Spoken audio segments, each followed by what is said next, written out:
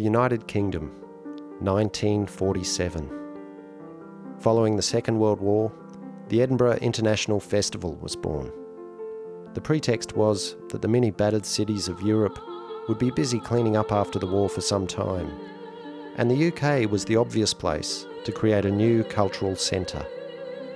The gaze of the arts elite eventually fell on the Scottish city of Edinburgh, and a select number of mostly classical music performances were chosen as planning got underway.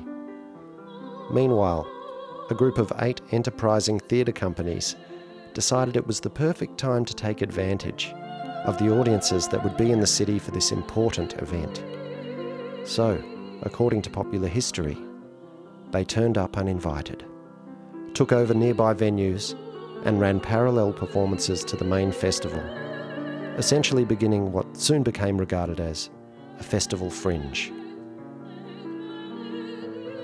These days, the International Fringe Festival Association includes over 250 festivals across the world. This episode explores mostly one of them and tells a little bit of the extraordinary story that is the Perth Fringe World Festival in Western Australia. How it benefits audiences and the arts community, the economics of it all, and also how it has the potential to go terribly wrong. As you'll see, it's complicated.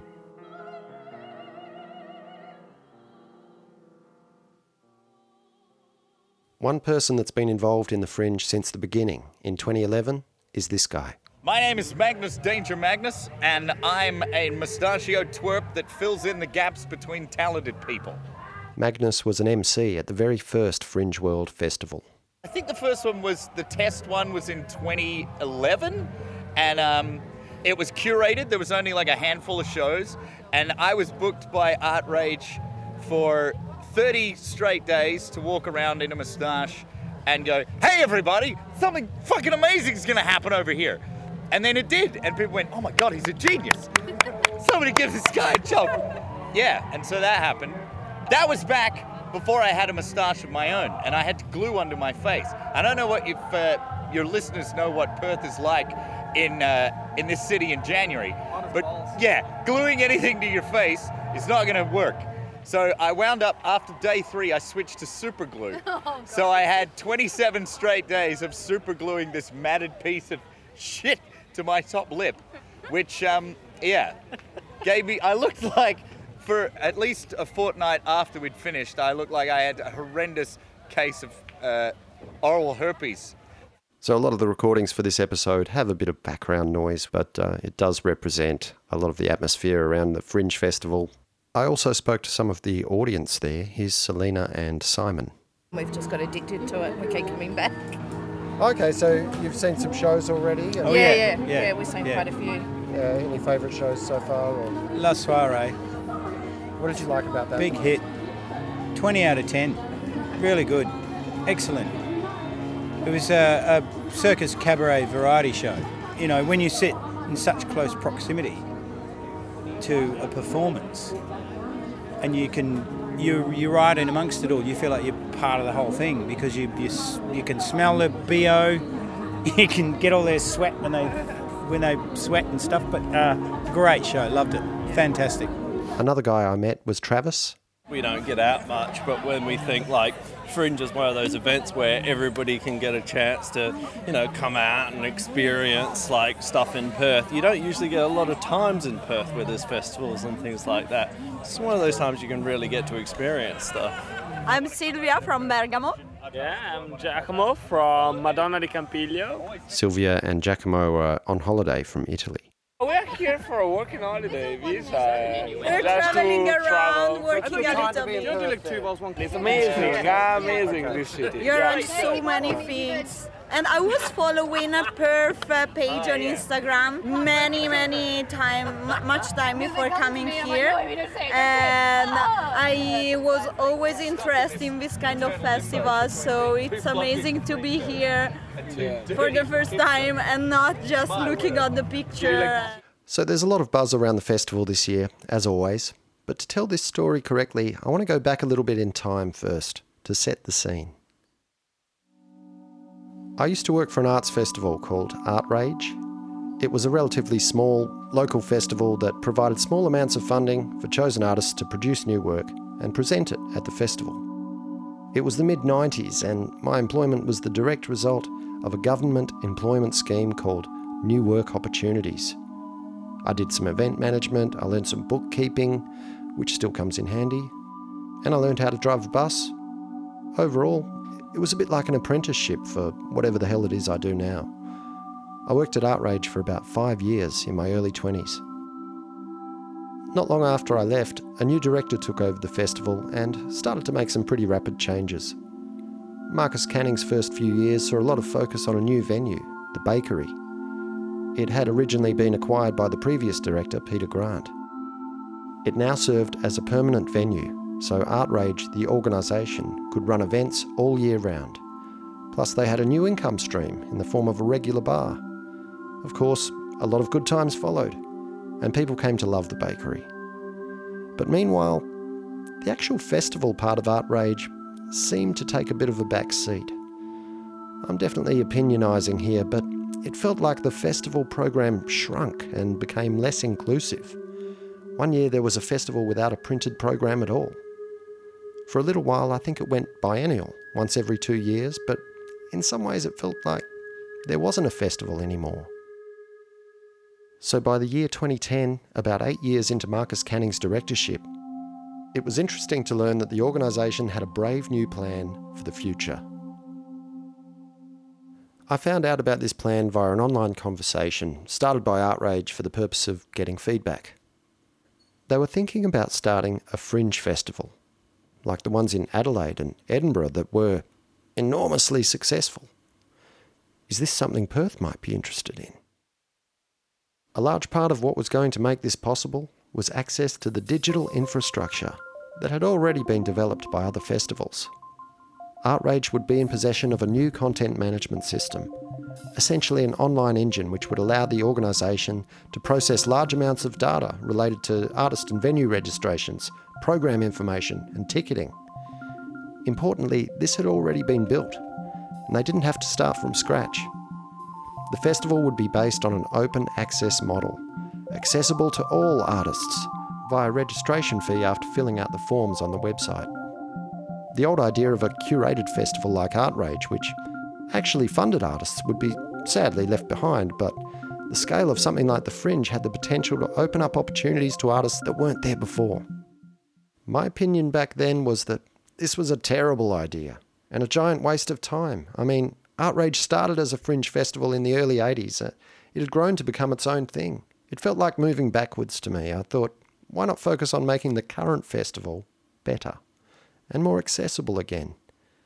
Not that it really mattered anyway. I mean, this wasn't going to change much. We were still in Perth, right? Nobody was going to come. Until they did. Thousands of them. Artists and audiences, as it turned out, from all over the world. In the years that followed, I think it's fair to say that the Perth Fringe World Festival has become a most unique and special event in the global arts calendar. It grew exponentially in a very short space of time from a pilot program in 2011 with 23 events. By 2018, it had grown to be the third biggest fringe festival in the world. So what do I know?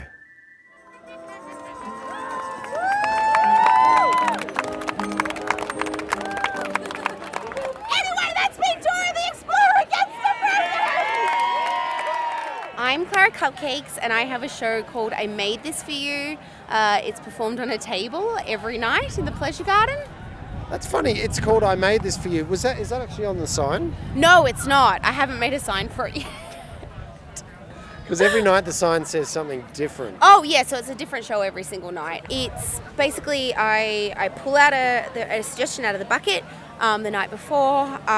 During the day, the next day, I'll download some songs that I think might be appropriate for it, in the direction that I think maybe the audience might go. I usually try and give myself a few different options, and sometimes I'm completely wrong. The first show I saw Clara do was called Dora the Explorer Gets Depression.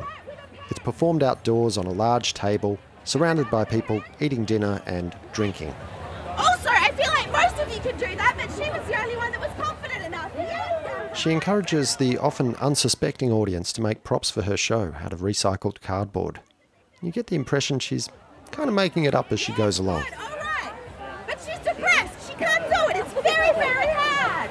So what is the things that people tell people? I want to know. I'm a performer, but what is it people tell people when they're depressed? Like, how do I try and cheer them up?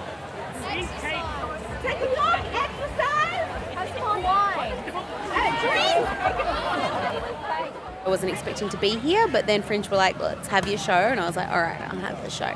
Okay, how does that work? Because normally you would a performer would pay a registration fee to be part of Fringe. It is a semi-curated festival compared to a lot of the festivals all over the world. It's very rare that the actual Fringe itself manages any venues, whereas Fringe World actually does manage most of the big sort of hub venues, which I actually really prefer.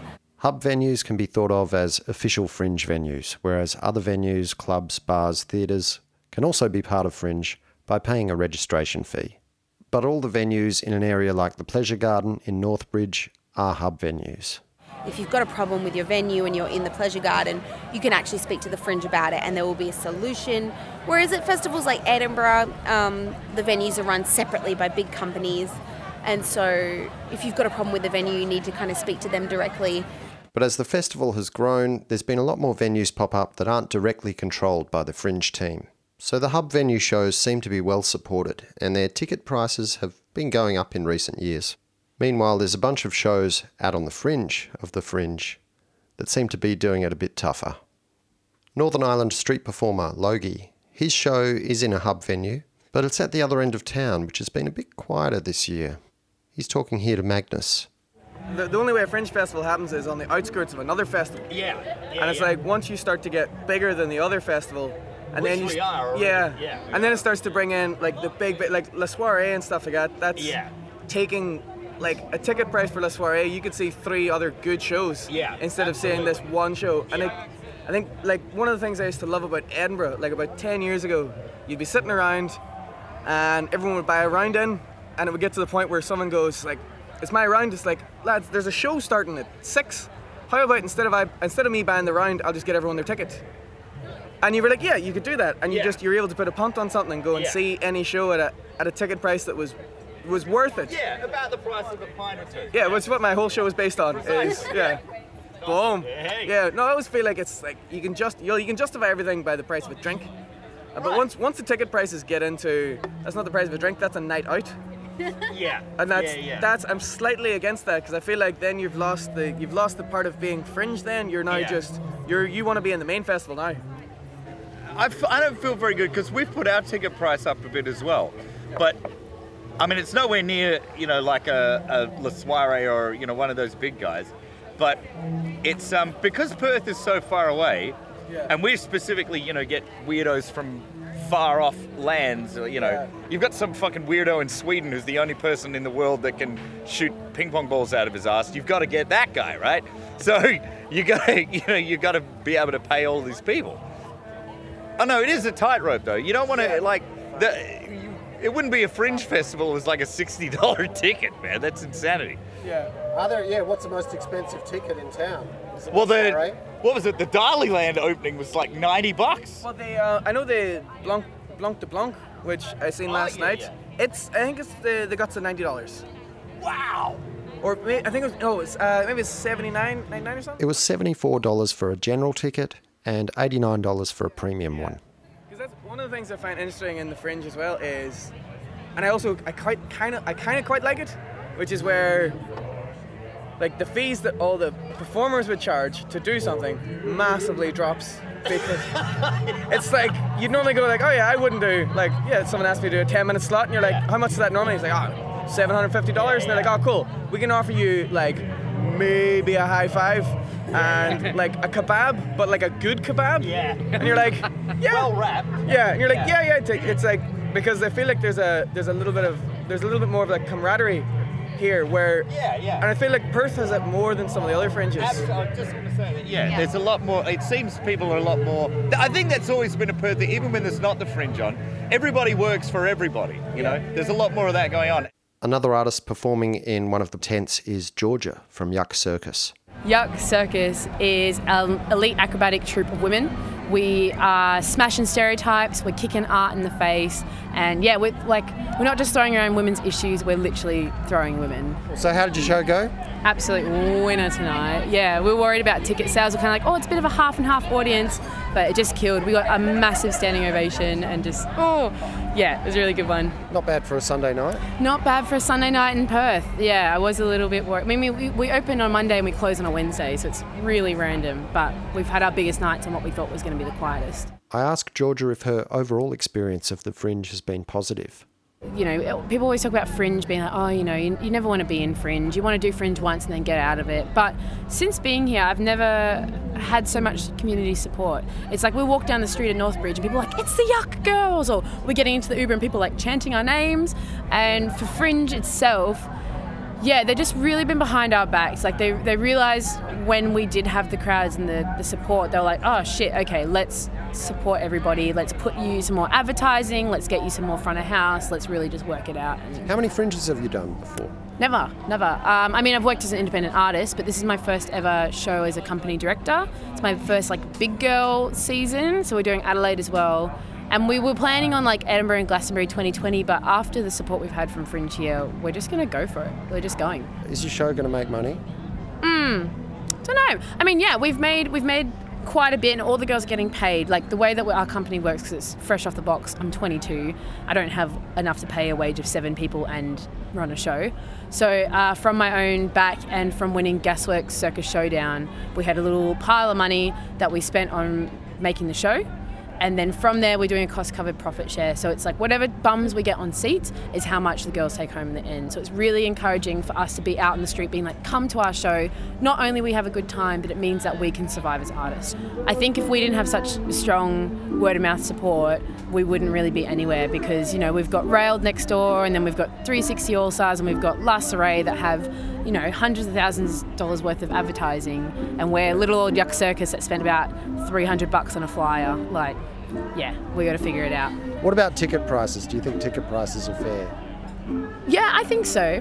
I mean, bigger budget shows have bigger budget tickets and people go to them because there's money in it. We're $20, that's way too cheap. We should probably be charging 30 or 40. But saying that, no one knew who we were. We can't convince people just chuck us $40 and come see a good show because no one's going to be as into it. I mean, cutting prices meant that we got more bums on seats, but then I guess Yeah. How many performers in your show? And 7. 7 performers and technical? We don't pay our own. That's Fringe all done by the Fringe? Fringe is supplied by Tech, yeah. With all this cabaret and circus, I also wanted to speak to someone doing some good old-fashioned theatre at the Fringe. Ralph McCubbin-Howell and Hannah Smith are over from New Zealand with a brand new show called Troll. They describe it as an all-ages, lo-fi, Wi-Fi fable. With Troll, we've got a season lined up in New Zealand, which is a commission season, so that's been great because it means this isn't the one staging we're doing of the show. The costs of making the show have kind of already been covered, and so the opportunity to perform it for 2 weeks and test it in front of an audience, and fundamentally not the audience who commissioned it, is kind of has its own value, even if the season doesn't make any money, because I think in answer to your question, it's almost impossible for us to make a profit coming to Perth and staying here because it's such a long way away. Yeah, without any other funding or funding to come over here for the New Zealand government? No, we get funding to tour on occasion, but they're pretty stingy about touring to Fringe festivals because it's it's an artist's risk. They're sort of why are you even doing that? It's crazy. With the number of shows at festivals like this, it is a lot of competition. I mean, I love the idea of open access. Democracy is appealing, isn't it? You want everybody who wants to make a show to be able to make a show.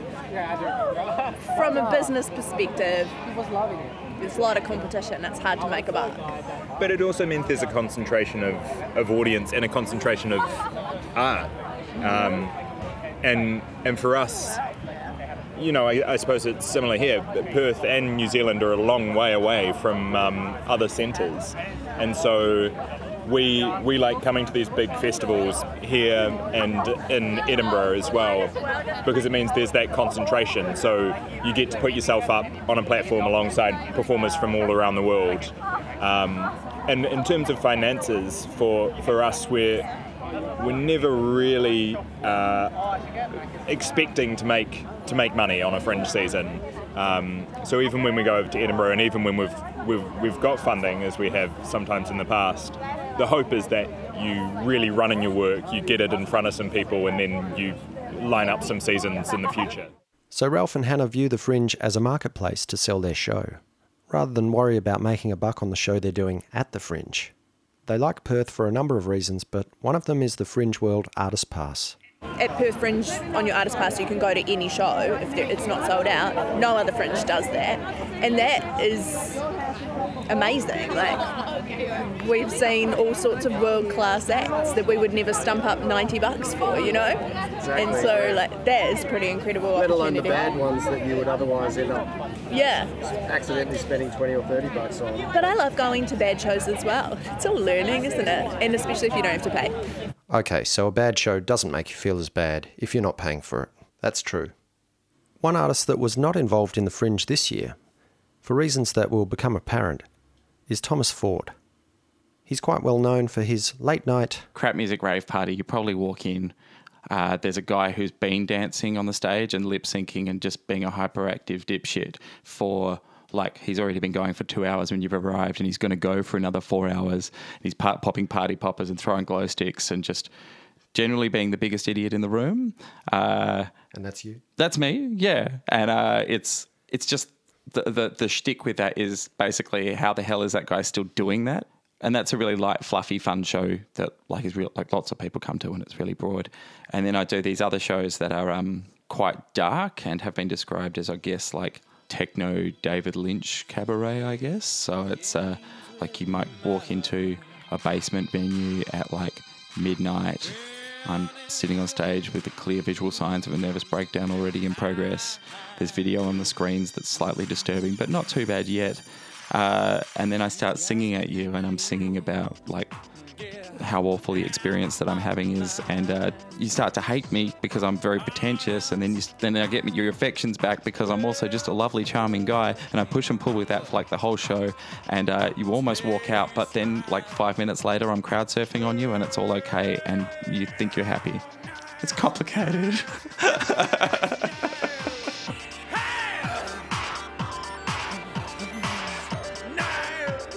To complicate things more, Thomas was also a producer for the Noodle Palace independent venue hub, which had a spectacular meltdown at last year's festival. I ran, co-founded and co-produced Noodle Palace for the first 3 years of its operation, and then that went on for another 3 years. And then Wait, we'll get to that. But first, let's hear about Noodle Palace. The Noodle Palace was the first big independent hub at the Fringe Festival, and was designed to be for artists that were a bit left of centre, that probably didn't fit into a Spiegel tent, that were kind of more, I guess, like alternative comedy kind of artists. And that evolved with my business partners into the point where it kind of became some kind of Fringe Las Vegas kind of scenario. I was the creative director of that program, and then also just heavily involved in the production of it. So running a lot of the performer side of things, the booking side of things, and in the early days, the marketing and that kind of thing. And then the other lads would run the kind of the venue side of things, I guess, like the bar side of things. I got paid a little retainer in the first year or so of Noodle Palace, but I was on a profit split and there were never any profits. It's worth going back in time a little bit with Thomas and getting some history on his experience with Fringe festivals in different places before taking on this producer role for Noodle Palace in Perth. We took our first show to Adelaide Fringe in 2002, and then had a really successful run for a couple of like boys with no money. We got good reviews, good audiences. It was just easy, and we thought it would always be like that. And then both of us found out over the subsequent years that it wasn't going to be like that. I went back in 2006 with the show that I started doing of electronic music called Thomas Ford's Cabaret of Death. Adelaide full body rejected me during, like, that was the worst month ever. I learned so many things about Fringe audiences from how much they hated that show, which was not a horrible show. It was a show I'd been doing in punk bars to happy punks for a very long time. And when I took it to Adelaide, they were like, "You are too weird." To be fair, Thomas's shows are pretty weird, but I think kind of frightening and beautiful. So in 2006, I swore off fringe festivals and that I was never going to do them. And I just started touring Australia on my own, doing pubs and just like DIY venues and playing wherever the hell I could. And then I was like, I might go and do the Edinburgh Fringe just for shits and giggles in 2012 because I'd always wanted to do it. It had been sold to me as like this all-night experience that like everyone, like there's shows happening like around the clock, like 3 a.m. You want to go see like some like weird guy from like Belfast like talking about maths? You can do that, but you can't because Edinburgh is the Canberra of Scotland. So it's not like that at all. It's a fringe festival. It's just a big one. So, but I had a really successful season, even though I was like in the wrong end of town in a Gothic theme pub in the basement. That sounds like you'd fit in really well. It was great. And it was like 12:30 at night, every night. And it was for free. People came in and it was for donations. And it ended up getting like this huge award nomination and all this stuff. So I felt like, it was like, this is my context. Like I can be the weird late night guy. Cool, let's do that. Is there a little whisper in your head at this point where you're going, hey, this has happened before? Yes. You have a really good first season. The next 3 years is shit. Pretty much, yeah. But basically my thought process was like, well, okay, like, so it didn't work in Adelaide, but this is Edinburgh and maybe it's just that like I needed to come to the big leagues and just kick ass, right? So I went back. I ended up doing 7 years of Edinburgh, which mostly went well, up and down. But in the end with that, I ended up like 2 years ago losing $20,000. And that's venue hire and marketing and PR and accommodation and flights and all these different things. It's very, very expensive festival even to do cheaply. Like the cheapest I've ever done it was the first year and I had a budget of $10,000 still. It's kind of a weird up and down, kind of happy, sad journey that. But after doing 2012, I was like, okay, cool. I think I get this.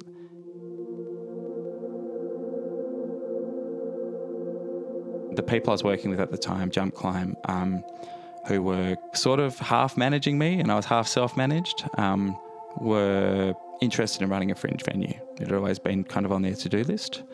And they were running Beaufort Street Festival at the time and a few other things. So they had some skin in the game. It kind of made sense. And then we decided that we were going to do it together. I had the knowledge and the contacts and basically the experience and training with my theatre degree and all the various DIY things that I'd done over the years to be able to put together this venue. And they had the bar stuff that I had no idea and how to even get a venue and how to just do all that kind of like corporate crap that I'm still not interested in. We did really well. We're up on Beaufort Street in a house that we converted into like a 2-room thing that was just like an occupational health and safety nightmare. Like in hindsight, that was my favourite one. That was really what I always wanted to do with that project. Like I just wanted small theatres with cool, weird people that we treated really well and marketed the hell out of. Naturally, with the success came growth. We ended up taking on the contract to do an outer suburban venue in Midland, which ended up being really super successful. Took over like just bigger and bigger spaces. Still never making any money with this project, but growing in stature and our confidence in what we could do until we landed a contract with Central TAFE to activate their rooftop space, which was like just an amazing deal. They basically sponsored the venue and we were able to put these venues into their educational institution while it was not open. At that point, it became a bit of a monster. Bar income started to really come in because the rooftop that we had activated, which was, to their credit, mostly Jump Climb's work, was kicking ass. Like, they were doing crazy numbers up there, just selling alcohol by the bucket load. That kind of became more and more the focus. And then the shows to support that. It attracts what we call in Perth the Western Suburbs crowd. So it was like private school kids and like just people that come from generational wealth. Lots of them are lovely. I have lots of friends from the Western Suburbs, but it's every city has that area, I think. And it was great to have the financial support that came from those people buying beer, right? But those people aren't interested in cool, weird shit. They might come and see a show, but they're going to see something that's a bit more circusy and a bit more mainstream. It just got to the point where it looked like the more we talked about it, the more the direction that the other two lads wanted to go was to start talking to the big comedy companies in Australia and start negotiating for mainstream comedians and stuff like that. And like, it's not that I can't do that. I just would never want to. Like, that's a boring world. Was there a point where you questioned that in yourself as well, though, where you realised there was a fork in the road and you could either go this way or continue your traditional path? I think, I mean, honestly, if the place had been making enough money that I was making a bucket shit ton of money, probably you'd be a bit like, well, I'm putting in all this hard work, but at least I'm getting something back from it. And for the rest of the year, I can go and be a wanky artist, right? When you run a fringe venue, like at that scale, that was a 5 or 6 room program, plus the outer suburban program in Midland, which was 2 rooms. So that's 6 months worth of work. It's got to be artistically satisfying. It's always churlish when you're a venue runner to like complain to your artists or whatever, because they expect that you're making money because they're paying you money, right? They're paying you rent, they're bringing in ticket sales and stuff like that. So they're expecting that you've done the maths well enough that you're making money. And if you haven't, then that's on you. No one's ever really like, woohoo, thanks for running an awesome venue, which is understandable. But the reason is that they think that you're doing it because you're making lots of money. Yeah. What happened in 2018? So the venue grew and grew.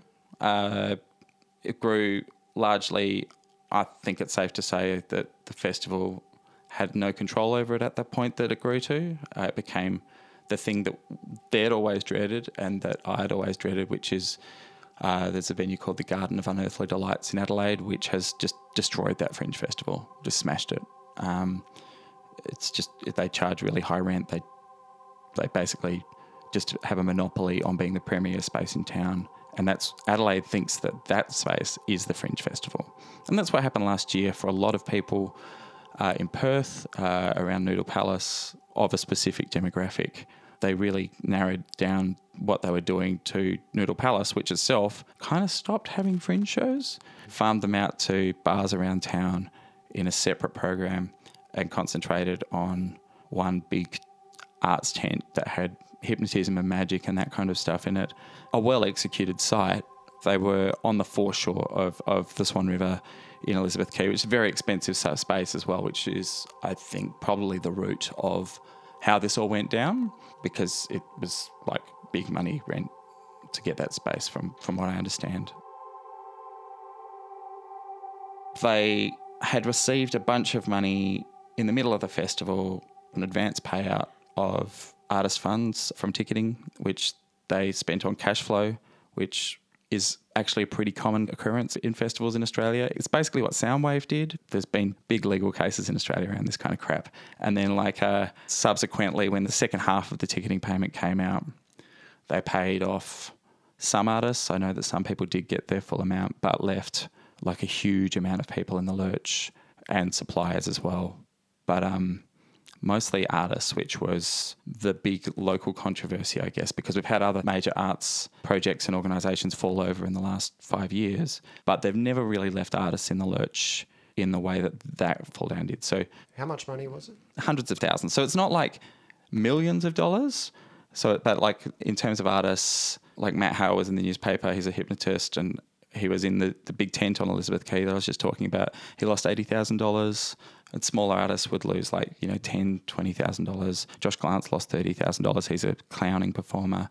And those amounts of money, when you're a touring artist and your cash flow is wrapped up in doing, let's say, the Australian Fringe Circuit, where you're doing Perth runs into Adelaide runs into Melbourne Comedy Festival. And if you're really keen, you can go and do New Zealand after that. All those have advanced costs. And if you're losing $15,000, you're ruined. Wasn't there a little rescue fund that Artrage put up for the artists? They refunded their ticketing fees. So when you book a ticket with Fringe World, I believe you pay an outside ticketing fee, so as a person, but the Fringe also charges an inside fee to the performer for each ticket. It varies, but we're talking about $3 or $4 a ticket. But that adds up over a season, so they were able to refund quite a bit of that. But so they should.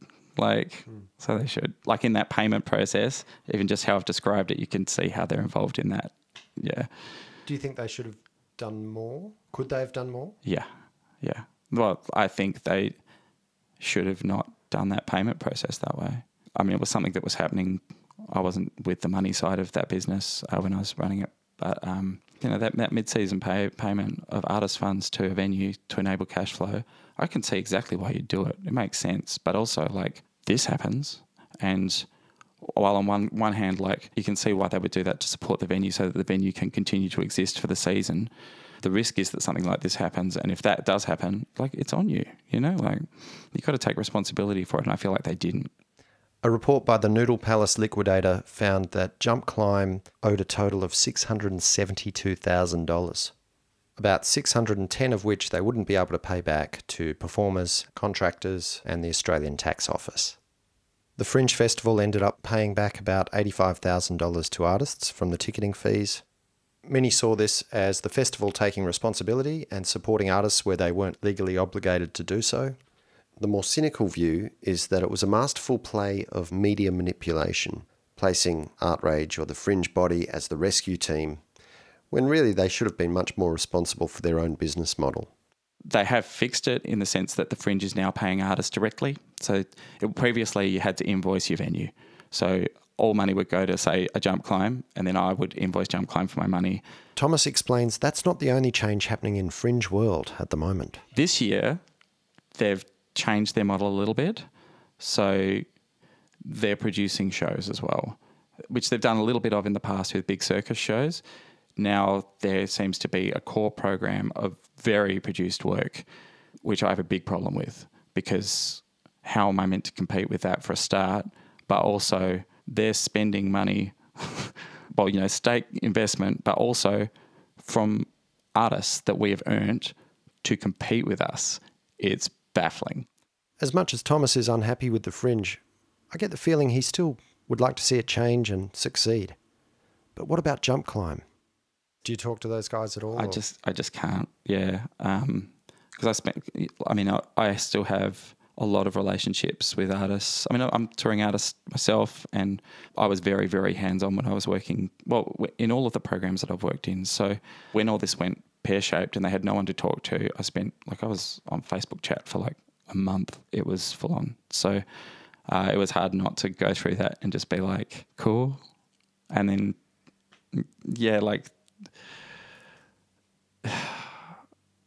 it's also difficult when you look at the way that they handle that situation and the way that they talked about the money around that situation, and you've trusted somebody else to look after the money side of a business that you're collaborating on.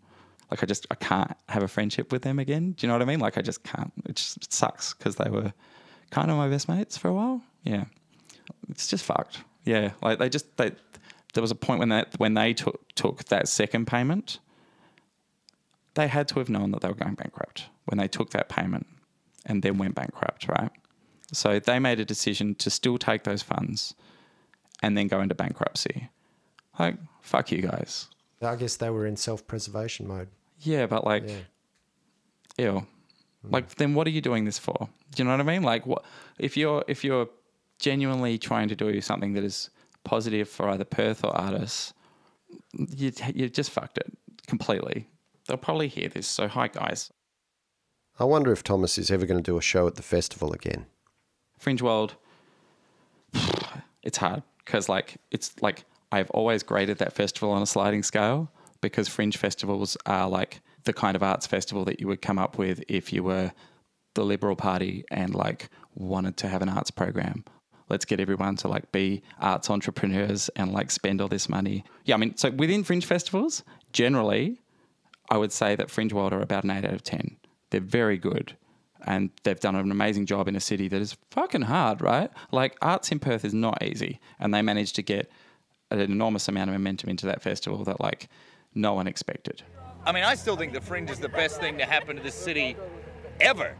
It's the reason my family eats food. It seems to me like they always learn from the lessons of the previous year. I wouldn't have too many complaints. The street performing is one of the things, as someone who is involved on the stage and the street, the stage stuff is really well organised. Everyone listens to everything being suggested. Yeah. But the street performers who always build crowds, always bring people in, always do every other fringe in the world, street performing has its own section. It's got its own big build, big draw. Whereas Perth is the only festival I've been to in the world that the street performers are so far down the list on being important is ridiculous. I've just had to have a conversation with 3 of the staff who are all lovely, and you couldn't fault them, but they don't have any power. And the people who I want to speak to have said that they will maybe have a meeting with me at one point. So my new plan is, apart from one bouncer who's a Serbian guy who's quite dead on, I reckon I could take most of the other bouncers. So my game plan is to just start setting up where it needs to be. He is a big fella, by the way. I feel, because the thing I love about street performing is it just leads everyone into the idea of shows, and it brings an energy about that then rolls on into every other show, and it's open to everyone. It doesn't isolate anybody. It just brings the only thing it can do is be good. Also, I think what a lot of performers need to realise about festivals is that you can't just do your show. There's you need to be picking up other gigs, you need to be doing, you need to be versatile, you need to be able to be on a bunch of lineups, because the Fringe is essentially one huge multi-faceted lineup. So if you can be on a cabaret lineup, if you can be on a comedy lineup, if you can be on a burlesque show, if you can MC, if you can do kids stuff, that's going to help you immensely. You really need to be, a human of all trades and master of some of them a little bit in order to really succeed at Fringe. I think that's really important to be able to get yourself out there so that people know who you are. Sometimes it's hard, but being a self-produced performer is quite hard, and that's not to say that it shouldn't be easier. I think the punters are starting to get spread thin, and actually someone told me that this year there was 120 or 150 less acts than last year, and I think that's a good thing. Because it's better to increase the quality rather than the quantity. Otherwise you end up taking money out of the pockets of the artists, and everyone's just struggling to make a buck. So let's get more high quality performances and have lots of full houses rather than having 20 people in every room. That was James, who I met standing in line for a show called The Jesus Miracle Lab. They were playing this song. I guess Ave Maria fit with the theme, but a few days later I was working on a separate show, Secret Suppers, 7 Deadly Sins Immersive Dinner. And I heard this song again.